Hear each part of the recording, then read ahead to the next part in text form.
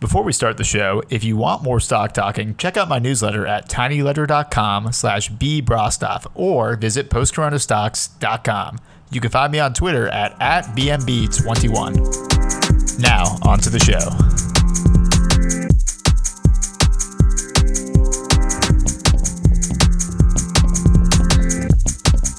Welcome to Stock Talking, an exploration of financial markets in the context of the post-corona world. COVID-19 has changed the way we value equity, debt, and business as a whole. My goal is to find great companies who can thrive in the new normal. I can't wait to get started. All right, welcome to another episode of Stock Talking. My guest today is Ryan Reeves. He is the CEO and founder of Investing City, which just has an amazing blog, podcast.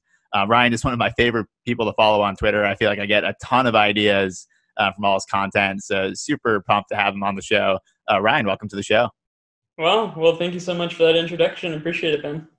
I figured we could start off by talking about a really interesting podcast you had on some of your investing resolutions for 2020. To me, that pod really got at how you think about distributing your time and getting the highest return on your time. So I'd love if you kind of walk us through some of those resolutions and how they guide your process day to day. Yeah, sure. So I just put out this podcast sort of at the beginning of the year, just a little bit of a resolution, New Year's thing. And so, I'll just go through them. It's 5 quick ones. But the first one is more reading, less financial news. And I mean, so in college, I worked for an asset, or it was really just like a financial advisor, and they had CNBC blaring the entire day. And I really just could not focus, and it really makes you focus on just the short term, and I'm just really not a fan of that. Second one is more thinking, less looking at stock prices. So I think this one is incredibly important because it just sort of the same thing. Stock prices can really just get you set on the short term, but I mean, my investing style is just very inherently long-term. So like financial news, stock prices, like breaking news in terms of like general sentiment, those are things that I try to stay away from and just think about, I would much rather spend an hour thinking about, where is e-commerce going in the world? What is penetration looking like versus like obsessing over Trump banning TikTok or something. It's just very like, what's going to be more relevant in a year, 2 years from now? So the third one, more analysis of competition, less obsessing over trailing multiples. And it kind of gets back to the fact of like, where are things going in the future versus what has already happened? I mean, the past is obviously incredibly important. It gives you an idea of trends and things that could happen. But I think it's also important to look at the competition of a company, because if your company is getting way stronger versus competition, there's probably a good chance that the stock price will follow.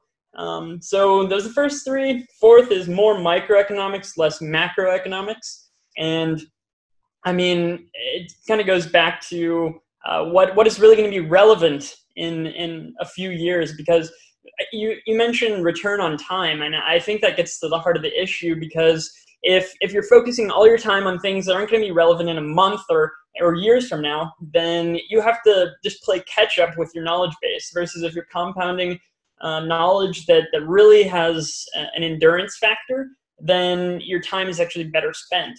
And then the 5th one, more 10Ks, less time reading articles. So, I mean, I think honestly, that's one way. If I don't have any content for Twitter and I'm thinking about posting stuff, I'll just pull up a 10K and I inevitably find something interesting that I didn't know about.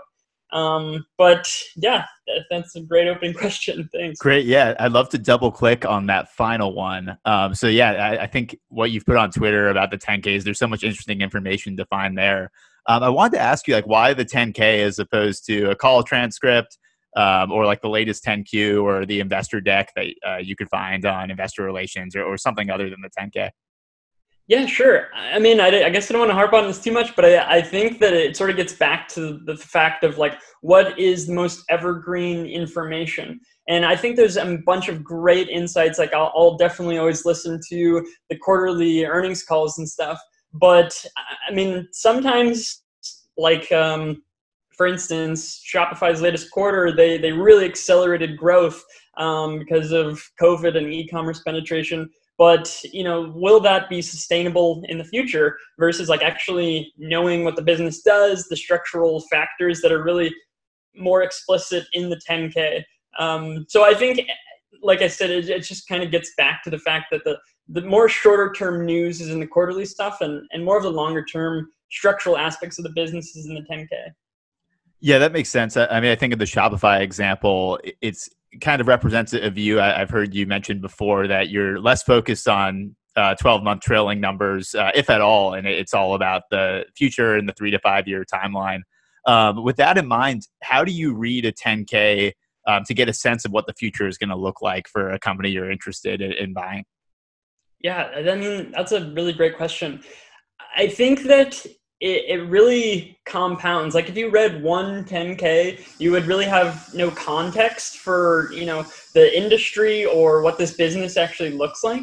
So I think the more 10Ks and the more that you read, you sort of develop this web of like thoughts and companies in your mind that you're able to then like add new data points to. So if you read Shopify's 10K and then BigCommerce's recent S1 and maybe Adobe's 10K for like Magento and stuff, you'd sort of like piece together who's growing faster, like what are the revenue bases, and then you can sort of figure out like what does the actual competition look like. So that's one aspect. But then the other aspect is just like, how does the company actually make money? I mean, if you go through Fastly's 10K and Cloudflare's, you realize that the business models are crazy different, even though people just lump them together. I mean, Fastly's usage-based, Cloudflare's subscription, and like, how does that actually affect their go-to-market? So you just start asking questions and just diving a little bit deeper. I mean, there's so much information in 10K, but I'd say that's really like just the starting point. How does this company actually make money? And then sometimes you'll find big risk factors. Like I think the top 10 customers of Fastly make up like 35% of the revenue. So that's customer concentration. So yeah, you just sort of keep reading and asking questions. And then, I mean, Control F is an amazing thing. Just Control F certain words that you can click through and that you think are important. There's not really like a science behind it. It's really just being curious and trying to let your curiosity lead you. Yeah, to me, it's a very dense document that it can be pretty daunting, even for someone who it used to be my day job to go through 10Ks and to extract information. So I think that's more from a sell side perspective, right? You're just looking for information to make a judgment that you can tell to your superiors so they can make a judgment. I guess from the investor perspective, in terms of your approach, I'd love to know, like, mechanically how you read the 10K. Obviously, there's a risk section. There's different tables they break out. There are footnotes, which, as an aside, I think it's interesting whenever you hear that people found gold mine in a specific footnote on a 10K. But are there specific sections you'll pay more attention to than other ones? And like, how do you go about determining what's important when reading a 10K? Yeah, I love that question. So there are things that I do just to sort of get to the meat of things, because I think return on time is a really underrated piece of being an investor. I mean, you could read every single word of the 10K, but I honestly don't think that would be the best use of your time. There's always like the 80-20 sort of things. Like 20% of the document probably provides about 80% of the benefit. And so, I mean,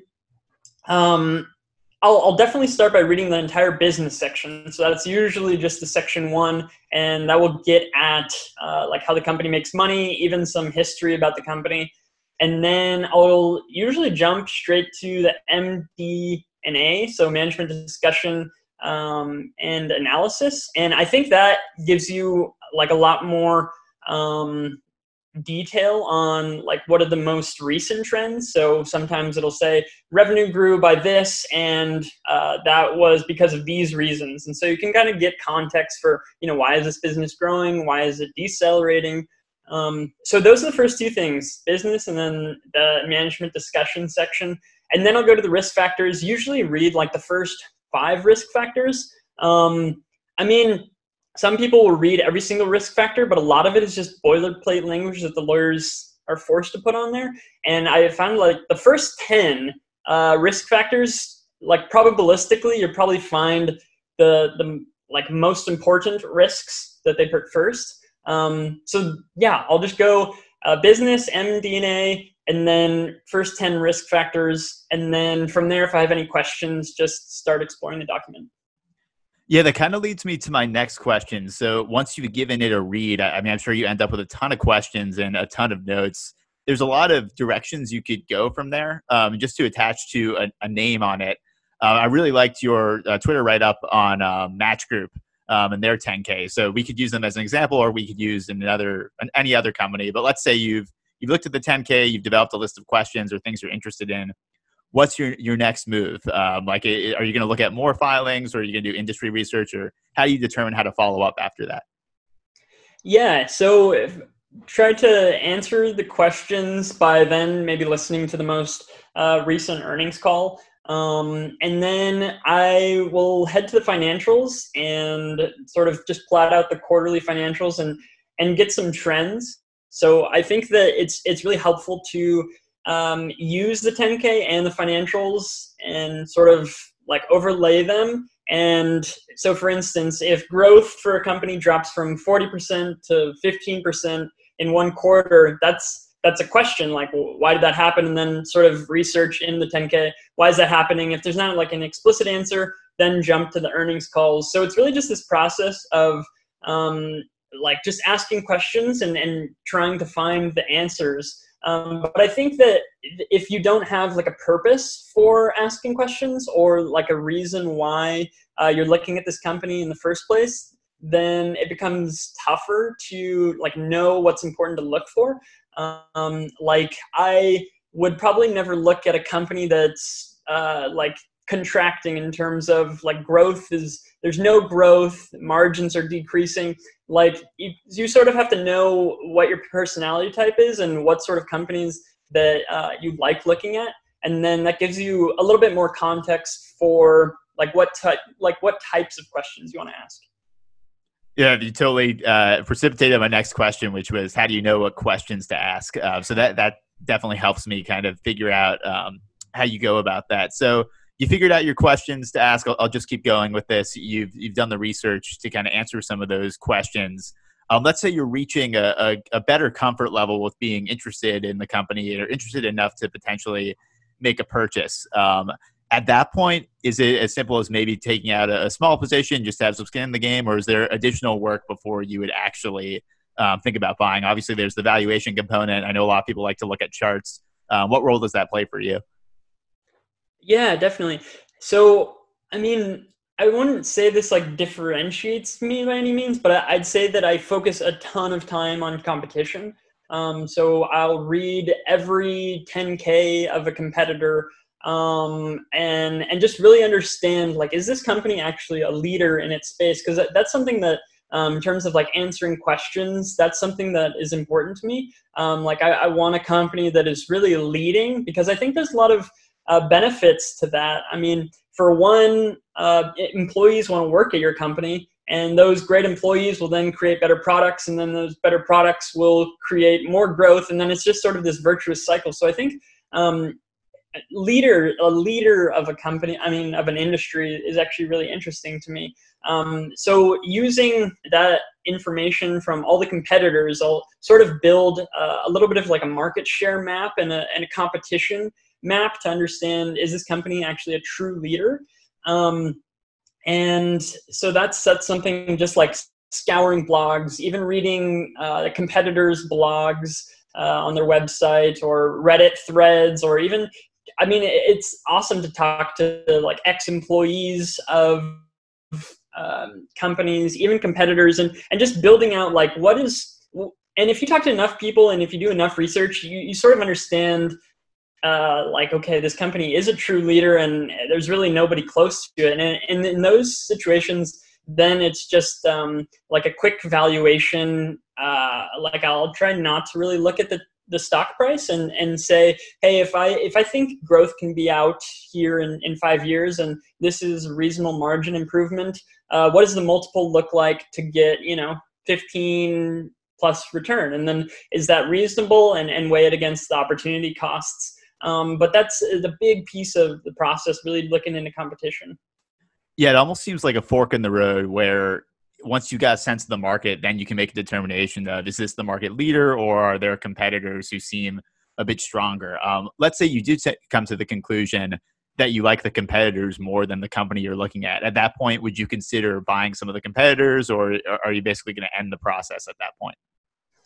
Yeah, I mean, definitely. If I look into a competitor, I'm like, wow, I didn't really know this, but this competitor is actually way stronger than the original company I was looking at. That's definitely happened. Like, I've found ideas that I've invested in because I was reading about one company, and then they mentioned another company either in their earnings calls or whatever, and ended up doing work on that other one. So you never know where it can lead.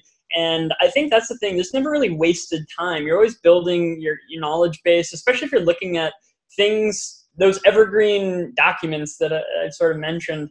There's never really wasted time. It always builds on itself. Yeah, that's interesting. I think the Cloudflare Fastly example you brought up earlier jumped out to me in terms of, like, you think these companies are maybe competitors in some parts of the media. They're made out to be competitors, but they actually do quite different things. In a case like that, does that kind of increase the tree of, well, like, these are two totally different markets. These actually aren't competitors.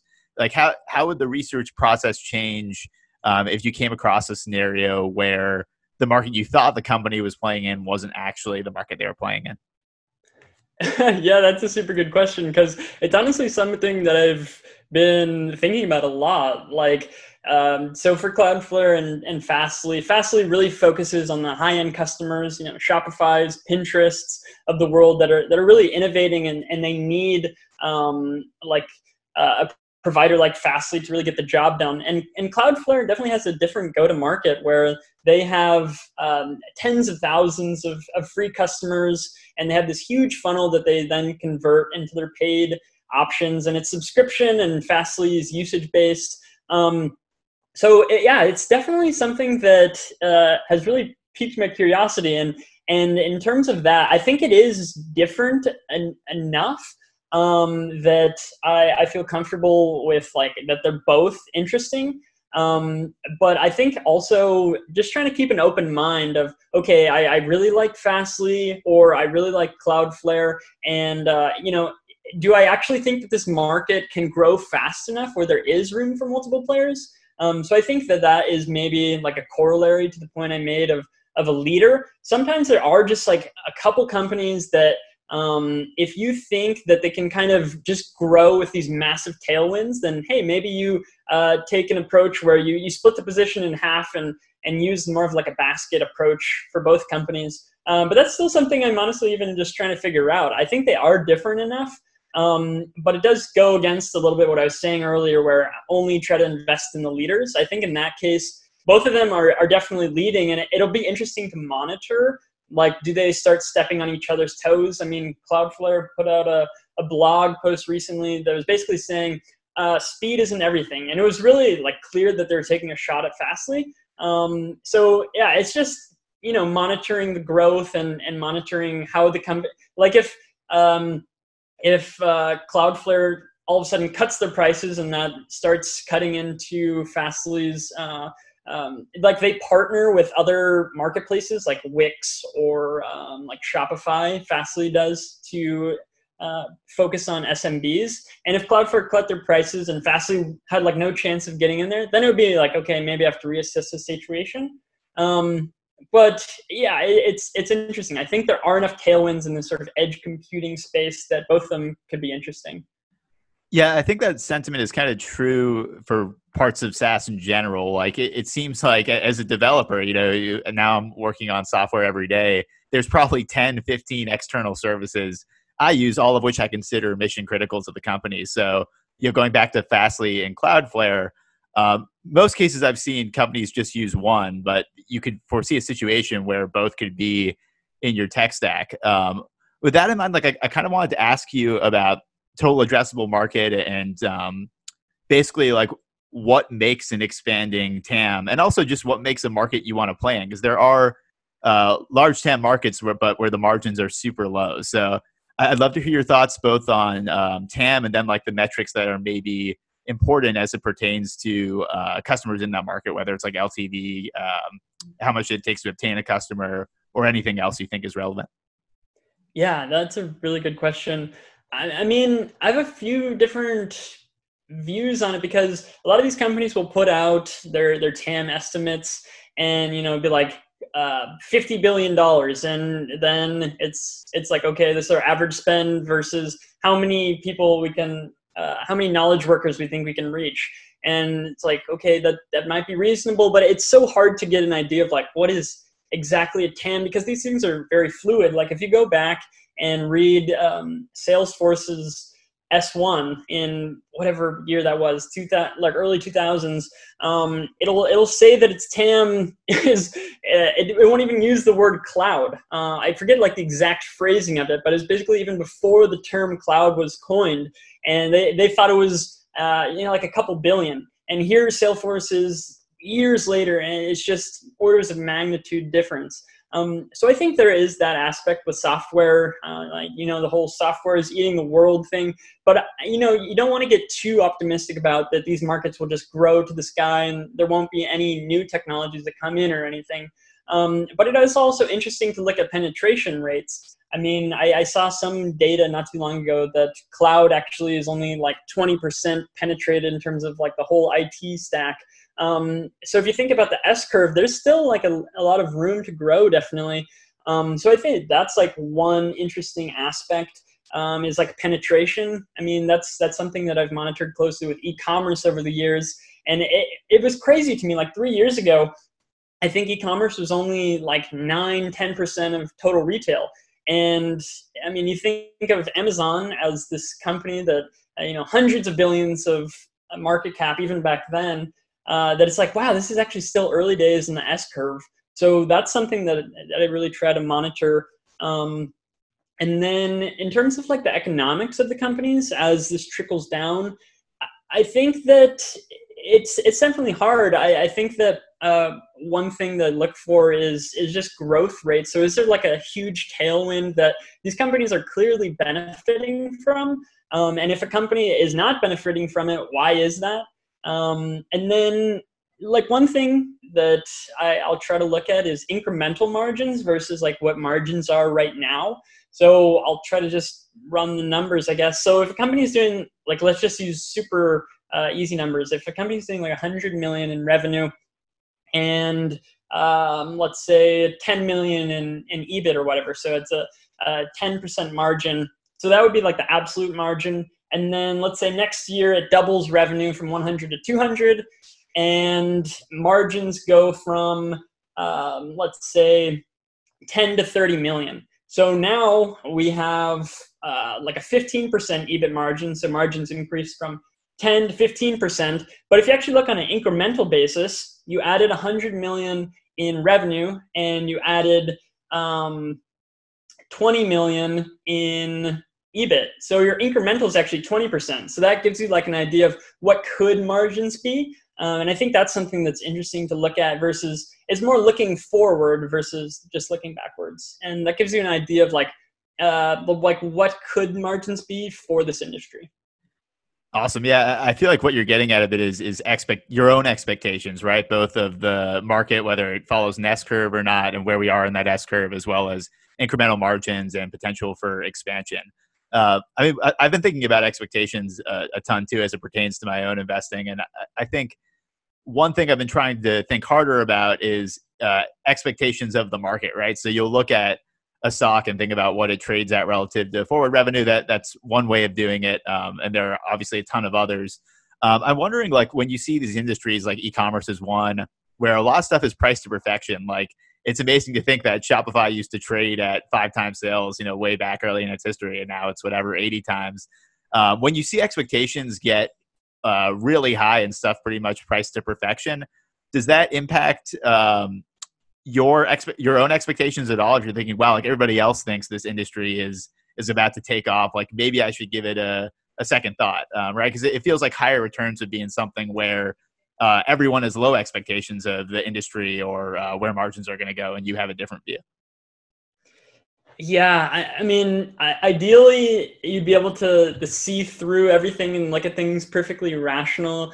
Um, I mean, it is definitely tough. So, yeah, just all things, which is a interesting phrase, and all things equal. 80 times revenue is way worse than 5 times revenue. But it's interesting to think of that in terms of industries. Like, where do I have a variant perception, or where do I think like things are overheated?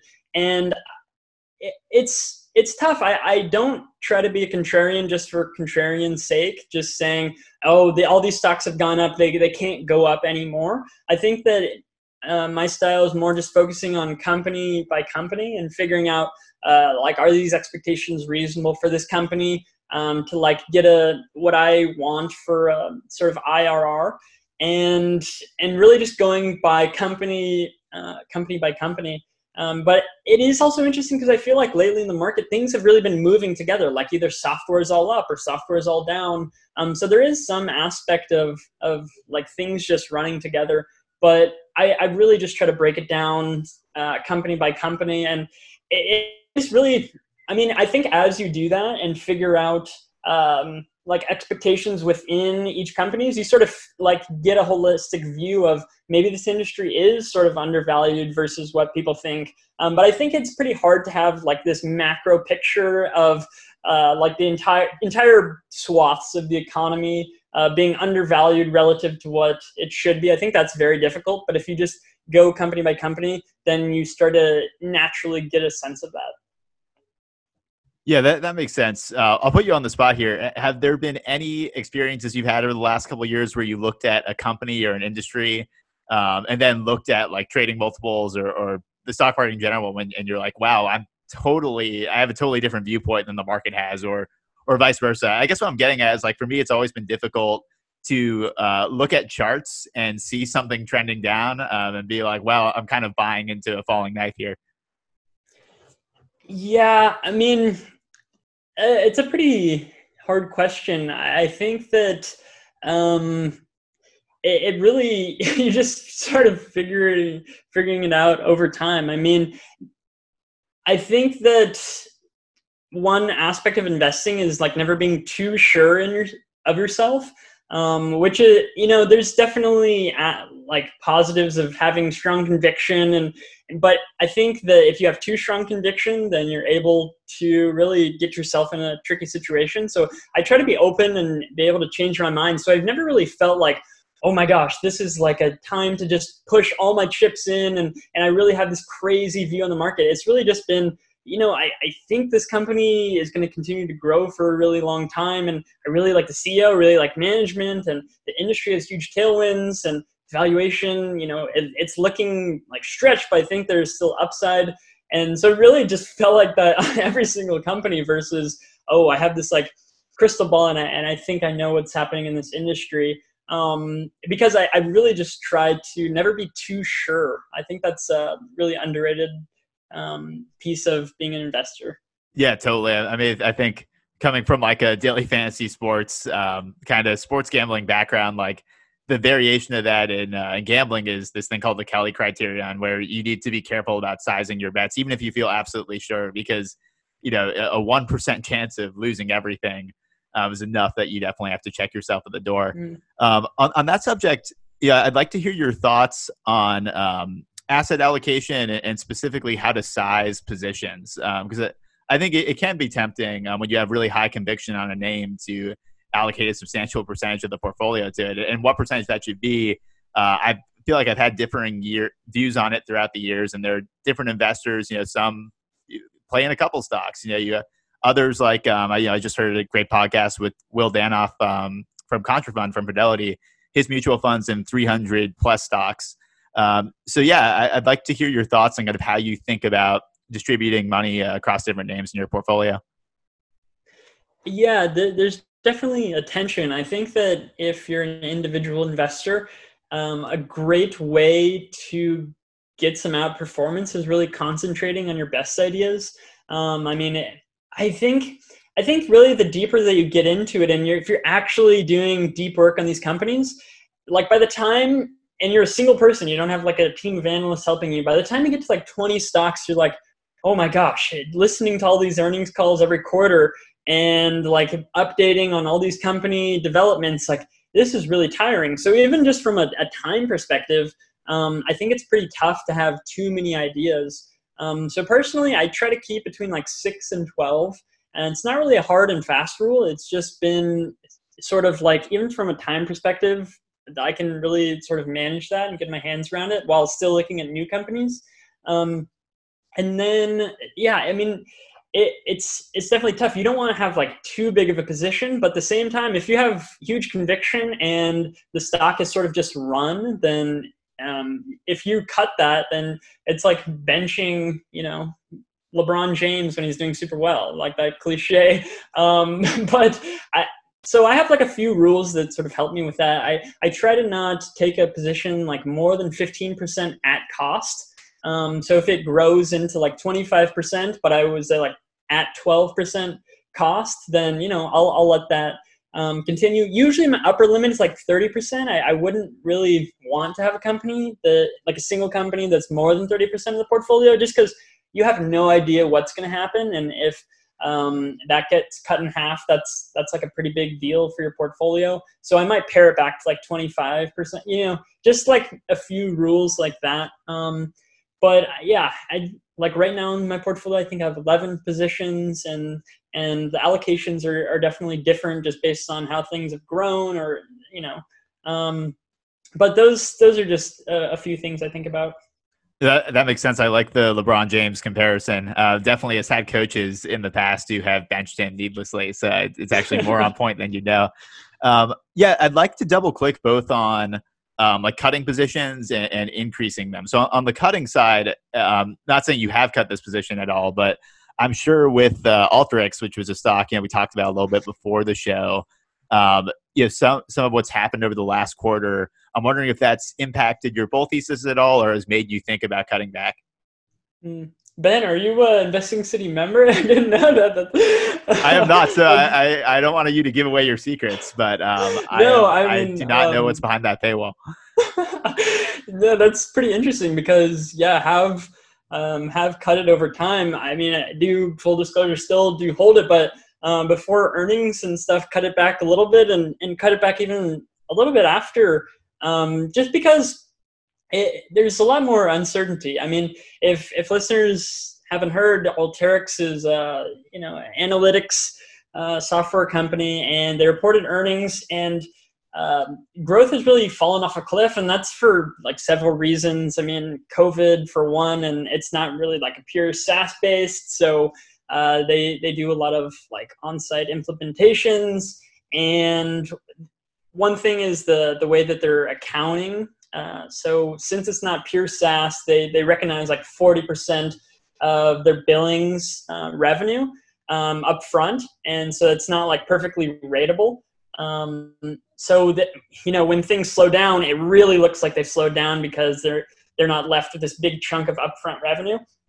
I mean, it's interesting. They've released their whole APA, like the analytics platform automation, and I think the company still has a lot of room to grow, but I think there's just more uncertainty in terms of like how mission critical is it. And then there's other companies that are coming out like Snowflake that the growth is just mind boggling. And you think like, Snowflake is a company that really allows companies to move data around. And so could Alteryx eventually be like disintermediated out by Snowflake once they add like analytics capabilities and stuff?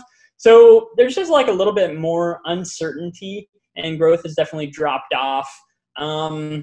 So yeah, I mean, do you have any thoughts on the company? I mean, it seems like you've followed it.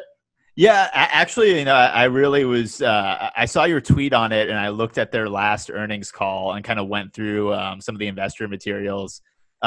Honestly, you would know more so than I, so I'd love to hear your thoughts on this. I found it difficult to make sense of what they actually do and what their value add is. So I'd love to hear like your original bull thesis on this, and like what you think their value add is. If that value add, you kind of mentioned maybe that value add is becoming less important in kind of a post-COVID world. So yeah, like what was the original bull thesis here? Yeah, definitely. So, I mean, I've been like a shareholder for probably 3 years now, and it's a really interesting company. I mean, it's had quite a bit of a history. They were like private for 20 years before going public, and then they kept posting 50% growth like year after year. And the way that I think about it is it really like Excel on steroids. So they really talk about the data citizen. And it's not people that are coding in SAS and R, and people that are like actual data scientists. They're really like business analysts that want to get more out of their data. And so I thought there was like a few things like one, Excel is so widely penetrated, and people can do the VBA macros and all of that. And you can sort of think of Alteryx as a much simpler way to do like VBA. But it's not quite as technical as like becoming a true data scientist. So I thought there was really like one aspect of you could actually cut costs by not hiring like a very highly paid data analyst, and you could sort of empower your business analysts to do way more with less. And so Alteryx, it is a pretty expensive software. I think like the Designer, which is sort of what they land with, is like 15,000 per seat. But if you're thinking about, like, I read a ton of testimonials and customer reviews and stuff, and there was a ton of things that say, after using Alteryx, I used to spend 5 days on this process in Excel, and I've literally done it in 5 hours. And it just seemed like it saved people a ton of time, and it really provided like a reasonable customer value proposition. And I think it still will. There's a huge total addressable market for that. Data analysis is, if you can get more out of your data, I think that that will be very valuable. Like that's probably not a controversial thing to say. And, it's founder-led company. The guy had been with the company, since the beginning, obviously. And I thought they were really executing land and expand, land with the Designer, and then upsell over time. And their expansion rate was like 130% quarter after quarter. I just thought it was a very reliable growth company. And I still think it is. There's some things they have to work through. But, one thing I'm not like a huge fan is this new APA movement that they're really talking about. I think it is a little bit of like marketing. Where you have like Salesforce, Cloud, ServiceNow, and they're trying to become like, this is the APA cloud thing. But I really don't, not that they're saying it's a cloud, because technically it's not, but I think it is really more of like a marketing thing, and it makes things a little bit more confusing. But at the end of the day, they're just like an end-to-end data platform that enables data citizens to really get more out of their data. Definitely, yeah. The pricing thing, it's interesting you mentioned that too, because that definitely made an impression on me, just kind of clicking through some of the products and being like, this is 39,000 for a year, 75,000. Like, it's definitely kind of enterprise oriented, and the people who write those checks definitely are close to the C-level suite or definitely at that executive level. Just thinking one name it reminded me of, I've looked at Avalara a bit, which is like a tax provider. They provide like a set of tax APIs, but it's like $40,000 a year per customer. Full disclosure, we actually use it at the company I'm currently at. But it's at times can be a clunky experience. So I think they provide something that's mission critical. You obviously need to calculate sales tax on whatever transactions you're doing. But stuff like that where, it's I'm not saying it's a handful, I think they have a lot of customers as does Avalara, but where like somebody could say, we're going to go with a different solution and cut it out of the stack. That definitely makes me nervous. On the flip side, like I used to feel that way about ServiceNow. Like the first couple demos I saw of that, and Salesforce as well, is like this seems kind of clunky, and it seems super overpriced as well. So I think as an investor, I'm still not sure how to differentiate between mission critical versus nice to have. And I was going to mention to you too, like it's interesting, like in Cloudflare's calls, like it seems like Matthew Prince is very confident they are mission critical and must have in the tech stack.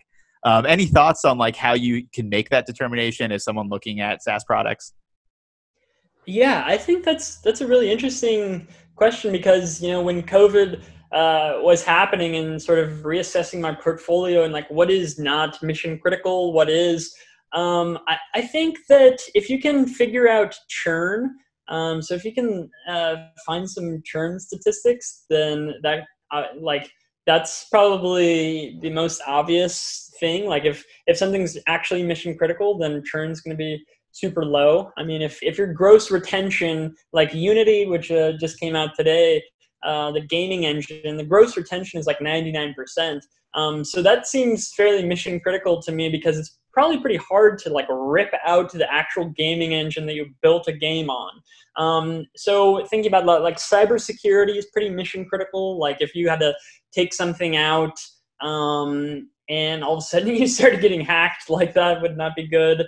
I mean, with analytics platforms, like I think that one aspect of this is if a product is seat based. So Alteryx is seat based, meaning like the more employees that you pay for the software, your spend goes up. So if like 30% of your workforce gets eliminated, and all of a sudden you have these extra Alteryx licenses, then you're not going to pay for those.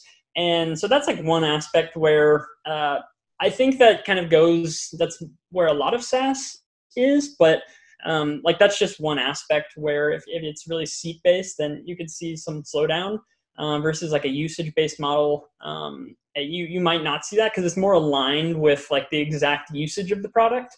But I think there are inherently certain spaces where it is just naturally more critical, like a cybersecurity or something like that, and just sort of thinking through if I couldn't use this product, could my business still function? And analytics are very important, but they're really, I mean, I guess at the end of the day, like a nice to have. I mean, it is definitely mission critical in the sense of like we want to grow faster and get more insights out of it, but you could probably get away with just using VBA and Excel. So just really thinking of like, what's my opportunity cost? I think that's another aspect of it.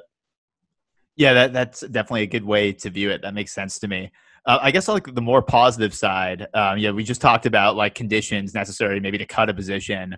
Have you had situations where a company has had a monster quarter or has made some announcement where it's made you want to increase your position? Yeah, definitely. So there's actually this thing called like post earnings drift, and if you actually do the research, it's a real thing. Meaning, if a stock pops, probabilistically, it's going to continue to fade higher as time goes on, at least in the shorter term. And if a stock drops by a ton, I think the threshold is something like 15%. Like if it goes up more than 15%, there's more probability. Obviously, it's not going to be 100% thing, but like it's going to continue to fade, and if it drops by more than 15%, it's going to continue to fade lower. So it's just something to think about, because when a stock pops, people are very usually hesitant to maybe even add to the position. But sometimes I view it as like, if this quarter was actually way better than even I expected, then maybe the stock is actually cheaper than it was before. And that's like why the stock is re-rating. So this is maybe like too convenient of an example, but Zoom, I mean, last quarter grew 355%. And before you saw like in after hours when it popped by like 30% or whatever, before that, the stock is actually much cheaper on a forward like sale enterprise value to sales ratio. And so it's sort of interesting that if the stock like the business completely outperformed your expectations and it's now cheaper, like why wouldn't you actually add to it? So I think that there's a bias of adding to something that's going up, but if you also view it as, wow, the market is actually acknowledging the business performance is amazing, then maybe that's like a way to make it a little bit easier to add. But it's really a situation by situation thing. Just focusing on, like, is there real business momentum here? And, if there really is, then, maybe I might add to my position if it's not as big as I'd want it to be. Yeah, a couple of follow-ups on that. And I'm really trying to refine my own process here. Like, I feel like when a company releases like an 8K if something crazy happens, or quarterly earnings, which I think you have to be prepared for. Are there like certain tools you use to evaluate those? And what I mean by that, like let's take quarterly earnings as an example. Do you have like your own internal model you'll be looking at results against, or like how do you kind of answer the question of, did this just like enhance my thesis and I want to add? Is this in line, or was this a clear miss? Yeah, that's a good question. So yeah, definitely have an internal model where just sort of looking at growth trends and margin trends and cash flow trends. And I'll try to put out what the company said for guidance last quarter, what I'm expecting, and if this company beats pretty regularly, maybe I can increase um, my estimate. But you really don't want to get into like the earnings estimate game. I think that's inherently too short term, but I think there is some validity to almost sizing your positions based on like business momentum. And I think that's definitely a factor, because like if you actually run the numbers, I mean, momentum is a real thing in the market. Like most stocks that are leading in terms of like the relative strength index, they will continue to do well, and at least within the next year. And so I wouldn't say like I'm definitely not a momentum investor, but like if you just look at the probabilities, it probably makes more sense to look at the 52-week high list than the 52-week low list. Just if you're looking at sort of a base rate based on like looking out a year in terms of performance. So I mean that's one thing, but it is ultimately tough to know for sure. Yeah, I like that of using the high list instead of the low one, because you definitely, I mean, right now it's like as you would expect. You kind of, although recently it's changed, you see like what's leading the market and what's kind of lagging. I did want to ask, like you mentioned re-rating earlier, and it seems like in a lot of the incredible growth stories over the last like 10 years, it's not just like that the stock grew like earnings or revenue or a combination of the two over some period. It's also that like there's a significant multiple expansion. I think with SaaS, it sounds like you were really early on this. SaaS definitely saw re-rating as a sector from like 2015 to now.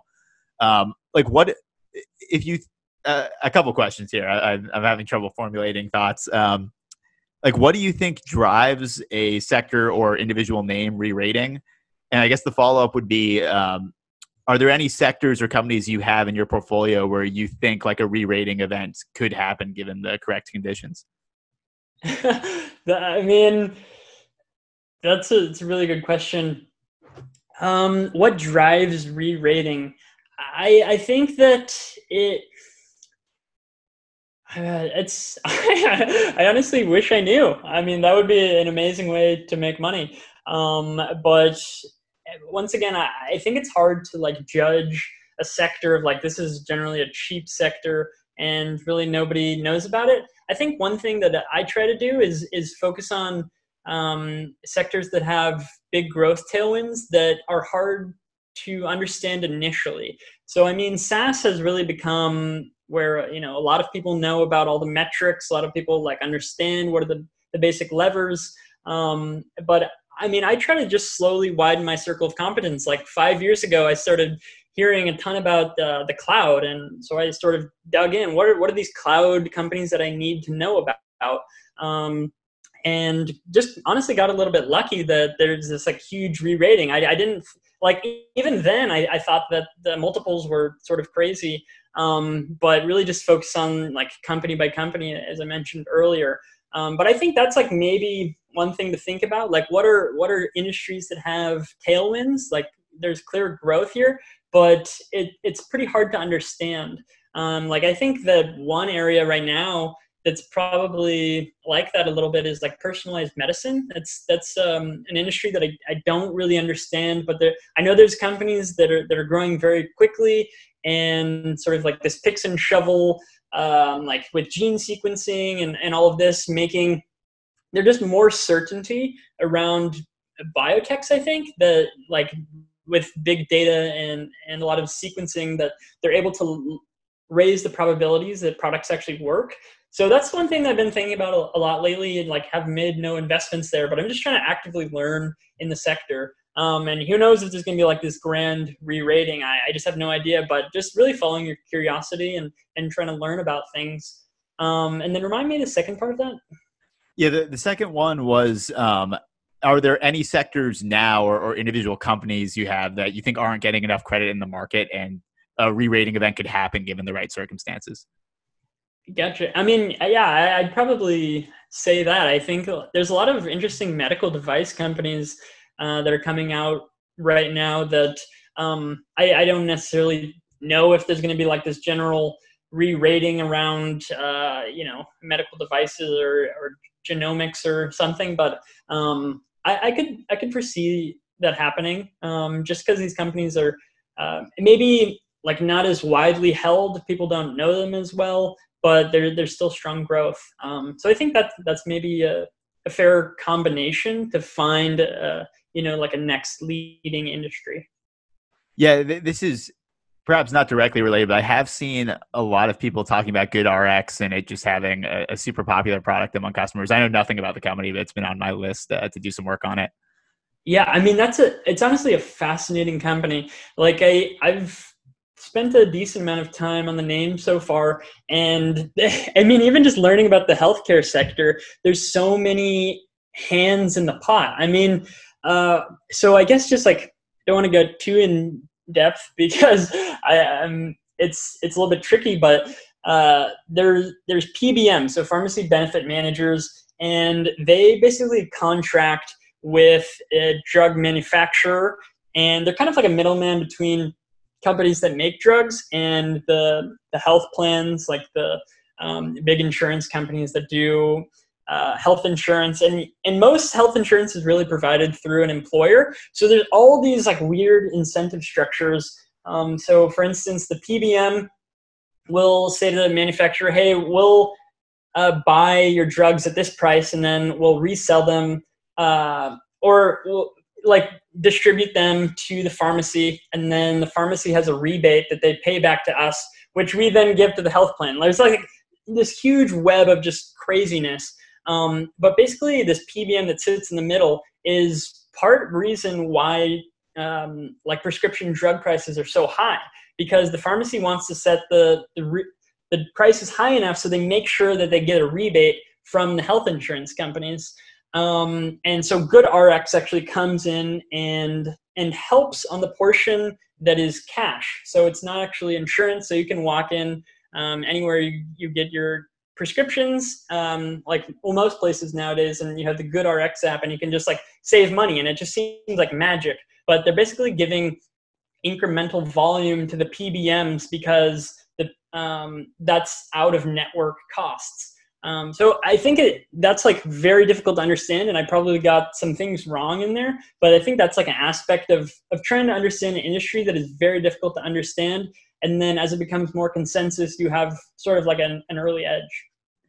Yeah, that's a great answer. I was going to ask you the question of like, do you think there are businesses that kind of the same advantages as the SaaS model that haven't really been recognized as having it yet? And GoodRx kind of sounds like maybe they're in that category. Like everybody gets prescriptions, so it's kind of high recurring revenue. CapEx doesn't seem that bad, and it seems like they may be like the chosen solution for this.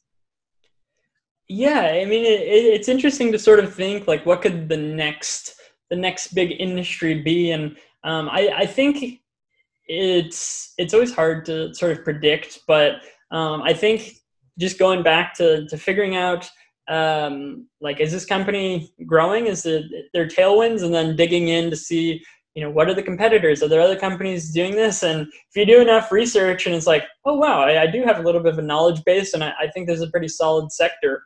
So I don't have any like, formal thoughts on that, but I do think healthcare is really interesting right now. Awesome.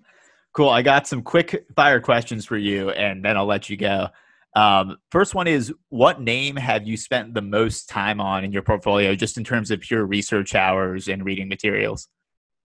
It's a really good question. I think the answer should be what's the biggest position in my portfolio, but I honestly don't know if that's how it works. There are always just like a few companies that are a little bit harder to understand, and you just have to do a little bit of extra work on them. And sometimes I think that, oh shoot, maybe it shouldn't, it should sort of slap me in the face, and it shouldn't be that hard to dig.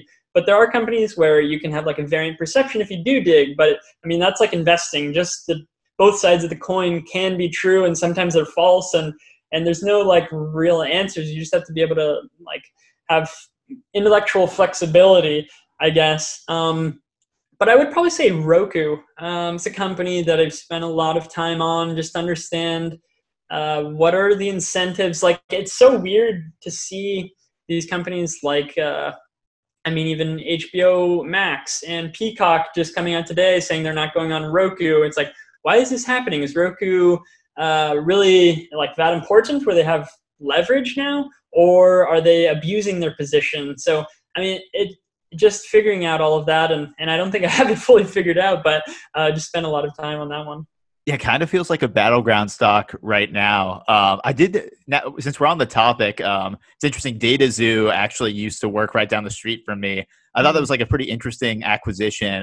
Any thoughts on like what Roku might be trying to do when they acquired DataXu last year? Yeah, so when they did that, I've spent a lot of time in looking at like ad tech and stuff. And so when they did that, I thought it was a clear sign that they're becoming more aggressive, because before then they talked a ton about being this neutral platform where we can work with all DSPs and sort of play nice. But then they acquired DataXu, which is clearly a DSP that they're trying to funnel revenue into, and I thought that was a pretty aggressive move. So yeah, I definitely think they are trying to cut out some more of the DSPs, like the trade desks, and they want to capture more of the CTV tailwinds. And I thought that was a pretty clear, aggressive move, and it's sort of interesting. At first, it's kind of scared me, but now it's like, okay, maybe they're playing some hardball, and maybe. Yeah, I think that's a really good question. Yeah, definitely super interesting. All right, next one is, if the market had a significant correction that impacted all stocks equally, so let's say it's like a 30% dip, what would your process be for figuring out what to buy, and do any names jump to mind as names that would be really attractive in that situation? Interesting. So they're all down the same. I think it's it's tough, because if they're all down the same, then I'm kind of be in the same boat. But I like typically look at like if a company is, I don't think that anything has changed, but it is down like more than a lot of other companies, then I might add to it. But I probably would just hang tight, because like I guess one other thing is I try to stay fully invested. So if everything was down the same, I probably wouldn't shift funds around. So I guess that's a cop out, but yeah, it's an interesting answer. In terms of the fully invested strategy, like, is there a specific reason you do that? I feel like I've always tried to hold like a little bit of cash just for a scenario like that. But then, I mean, you also miss out on all the gains. It's the whole Peter Lynch thing of like, you lose more money waiting for the next correction than in a correction. I really do think it gets down to the Peter Lynch idea. I think just if you look at the probabilities, if the market goes up every 2 out of 3 years, then probabilities are on my side that the market will continue to go up. I guess the thing I struggle with is when valuations get extended, then are the probabilities like, do they actually swing back the other way? But I think that's inherently market timing. So I really just try to take all of that out of my mind and just stay fully invested. I mean, in March, when we had the huge crash, it's definitely tough to not really have much cash. You're sort of having to like shuffle around within your companies, and it's a little bit more stressful. But I think you're probably better off in the longer run, because let's say you have 50% cash and the market doubles, and then you have a 20% pullback, and you're like, okay, I have to deploy my cash. Well, it's like you're still higher than you were at the beginning. So I just try to keep the probabilities in mind and try to stay fully invested, even though it's pretty uncomfortable at times. but I could change my mind on that in the future too. No, I like that answer. That makes sense. All right. The next one is just your favorite things one. And I'm always looking for good podcasts, good books, and good people to follow on Twitter. So I'm wondering, what is your favorite investing book? And also, if you could only follow one person on Twitter, who would it be? And if you could only subscribe to one podcast, what podcast would it be? Wow. That's a really good question. Favorite investing book? I'm a big Peter Lynch fan. One Up on Wall Street, first real investing book I read. And honestly, I think it is still super great. Just throwing in another one, I really liked Phil Fisher's Common Stocks and Uncommon Profits. So that's investing book. Podcast. I don't want to say invest like the best. I think that's too cliche. Obviously, it's an amazing podcast.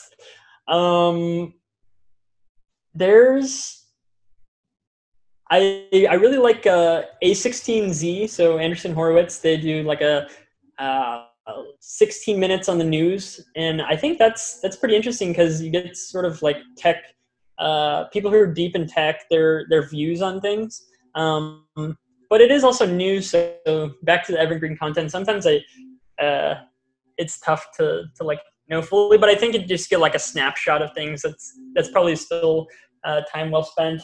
Remind me what the third one was. One person on Twitter you can follow. Oh, that's so hard. Jeez.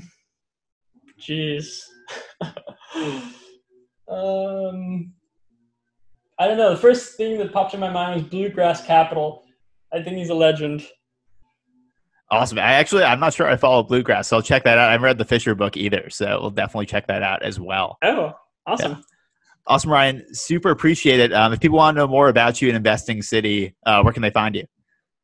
Sure. So if you just type in Investing City on Google, it'll pop up, and explore the site. We have a ton of free resources and a research membership where, the tagline is Save Time, Boost Returns. You can read some testimonials, see our performance on there, but really just love stocks and feel free to reach out. Have open DMs on Twitter. So investing_city. Feel free to reach out. Love hearing from people. But thanks so much for having me on, Ben. Awesome. Thanks for being on the show.